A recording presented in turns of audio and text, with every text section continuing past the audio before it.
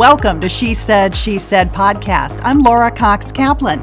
I've spent my entire career as an advocate, connector, problem solver, and master communicator at the highest levels of government and corporate America. With She Said podcast, I'm sharing what I've learned that's helped me, and I'm drawing additional perspective from a broad range of women who are creating amazing opportunities for themselves and others. Their stories hold important advice and perspective about common challenges and the best ways to tackle them. I know your time is precious, but stick around. I think you'll find this investment in you well worth it. Hi, friend. You know, I was just sitting here a few minutes ago and staring at an absolutely crazy long to-do list between gift giving and trying to come up with creative ways to really reimagine holiday gatherings that will, for the most part, at least for my family, occur via Zoom or FaceTime. My to-do list literally runneth over. I suspect you can relate. It's that wonderful, magical time of the year, to be sure, but it can also bring added stress, including stress around expectations, our own and others. COVID and different approaches to managing all of this just really adds more fuel to that fire.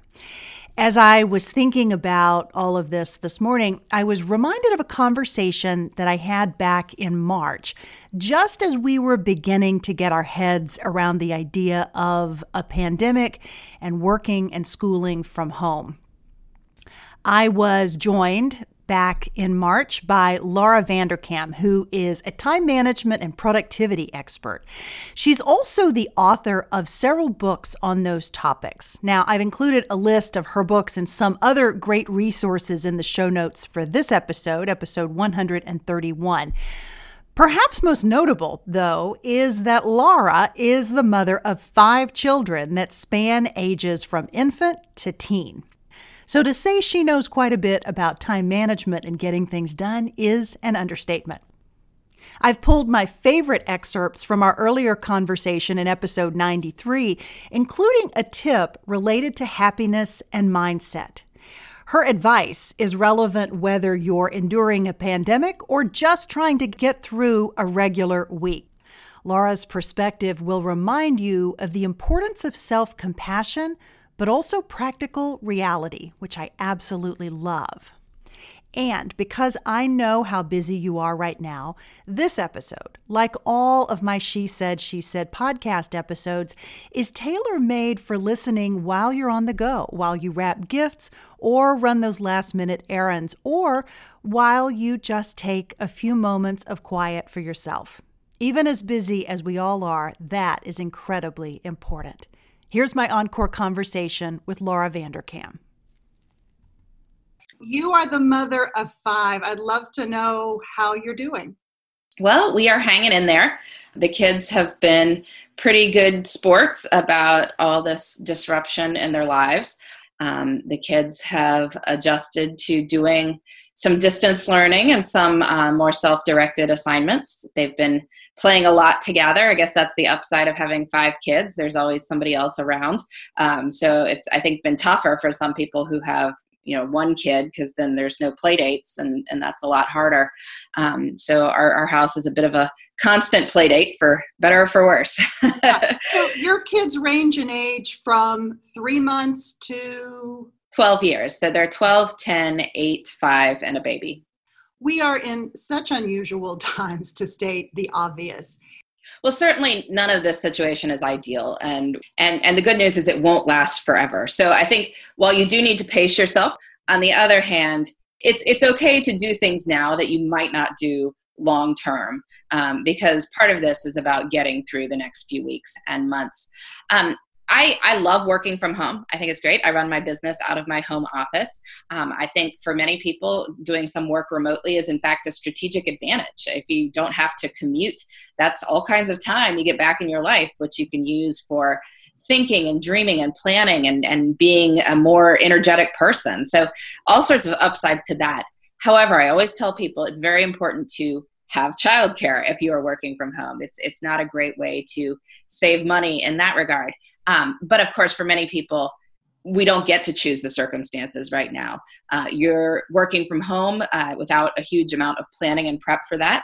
You also suddenly have your kids at home because daycare or school is closed.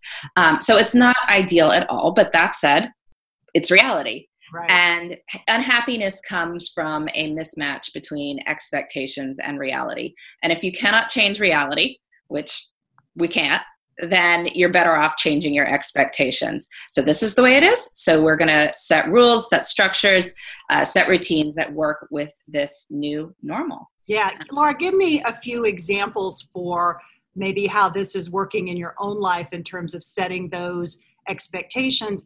And I would love for you to talk too about being compassionate with yourself. It's easy for us to be really hard on ourselves, especially as women.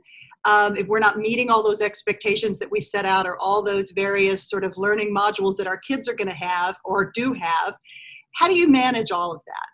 Limiting your expectations is definitely important. I try to set a couple intentions for each day of what I plan to get done professionally. And one of the best productivity tips I've ever learned is to keep that list incredibly short. Like we're talking 3 to 5 things. Now, obviously, there are many more things in the universe that you could be doing, but let's limit today's list to 3 to 5 things. And the reason is that you will do 3 to 5 things. You won't do 20. So there's no point in giving yourself 20 assignments and then only doing 5 of them and feeling terrible. There's no point in putting something on a to-do list and then not doing it. It's just as not done as if you'd never put it on the list in the first place, only now you feel bad about it, right? So make a short list. And if, when you get through those things, great, you can celebrate and you can keep going tomorrow.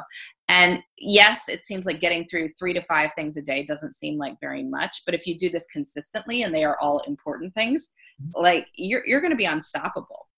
Laura, how do you get your kids engaged in maybe coming up with their own list, taking some responsibility and some initiative for their own learning, for their own things on their to-do list? How do you do that?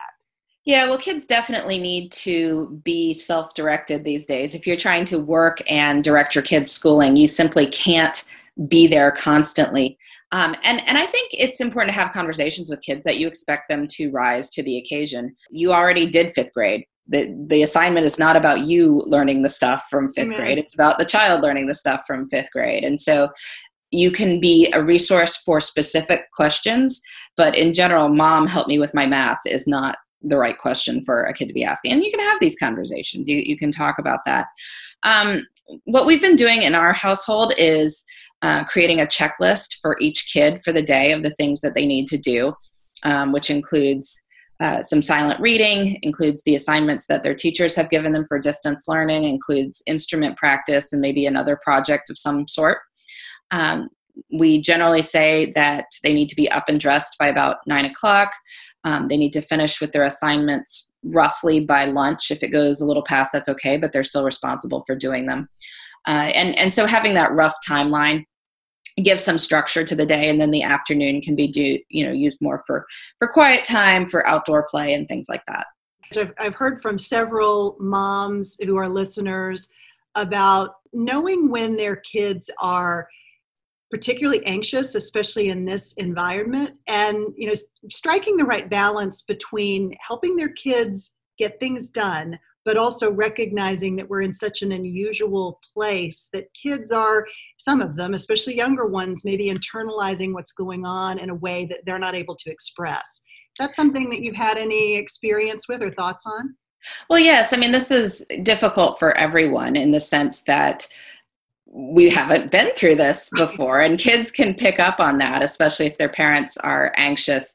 So I think one of the best things you can do is realize that, particularly if you have young kids, they may not remember all the details of, people's obsession of how many masks a hospital in Kansas happens to have and other things that we're all reading the headlines about. But they will pick up on how you handled it and whether you treated this time as an opportunity to spend a little bit more time together, to get to know each other as a family, or whether you were just an anxious mess. So I think try to do the work on yourself, and then the kids will pick up on that. You can still do some things that are the same as you would at other times. Friends that they would have been seeing regularly, maybe you can do FaceTime with, or Skype or Zoom with them. If you normally read stories before bed, please keep doing that, right? If you had any other rituals that normally happen, try to keep doing those too. And the goal, and this is really, one of the things I've been talking about with my husband, is that we want them to look back on this time as more of an adventure than as a time of anxiety. And so if we can convey that, then that will be our gift to them. That's a great point, and it's a great segue. I wanted you to talk for a moment about your book, Off the Clock. I was struck as I was reading it. The advice in the book is so spot on for what we're dealing with now in terms of getting as much true value from the time that you're spending together as possible. I'd love for you to talk a little bit about that and this notion of being very mindful of your time and making it memorable. Yeah, well, time keeps passing whether you think about how you're spending it or not. And that is true for time in the middle of a pandemic as it is for anything else. And so given that we will eventually be on the other side of it, I think it's worth asking yourself, well, how do I want to look back on this time? As I am telling the story of this time 3 years from now, 5 years from now, 25 years from now, when your grandkids are asking you, like, Grandma, what did you do during COVID-19?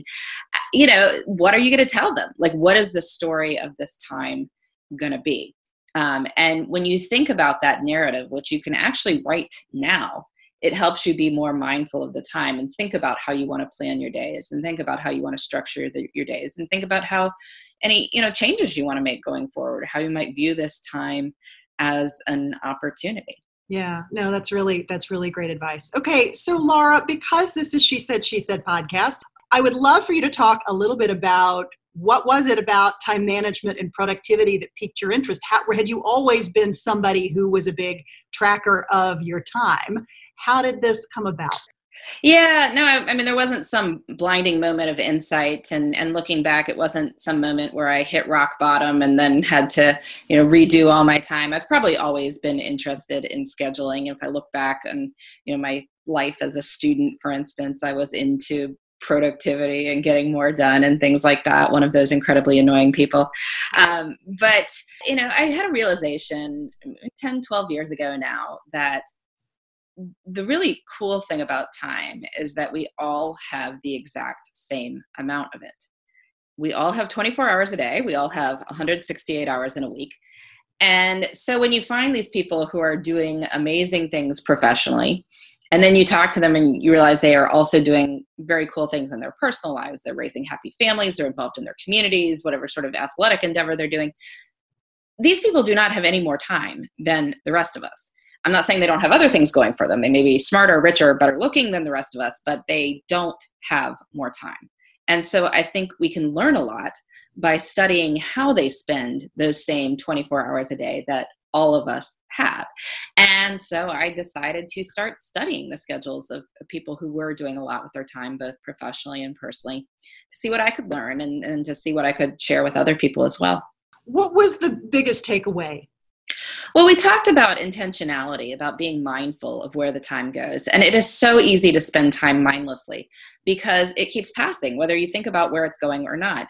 And that makes it different from something like money. It makes it different from something like food tracking, people who can write down what they eat and the calories they consume. Like you have to make a choice to put something in your mouth. And in general, when you're spending money, you don't have a rent payment that you are unaware of. There is more active choice in that. Whereas it's going to be 2 p.m. Tuesday on 2 p.m. Tuesday, no matter what you do, the time will keep going. And so that makes it more difficult to get a grasp on it. But the people who spend time well build in moments where they pause and look at life and say, how am I spending my time? Am I happy with this? If I'm not, what am I going to do about it? What would I like to do more of with my time? What would I like to do less of with my time? And if you build in these moments of mindfulness and reflection, you can do amazing things with the 24 hours we all have each day. Yeah. Now, do you still track every half an hour? I know that's been a practice of yours for some time, and that's something you started doing a few years ago, right? Yeah, it's been almost 5 years now. I started tracking time in April of 2015.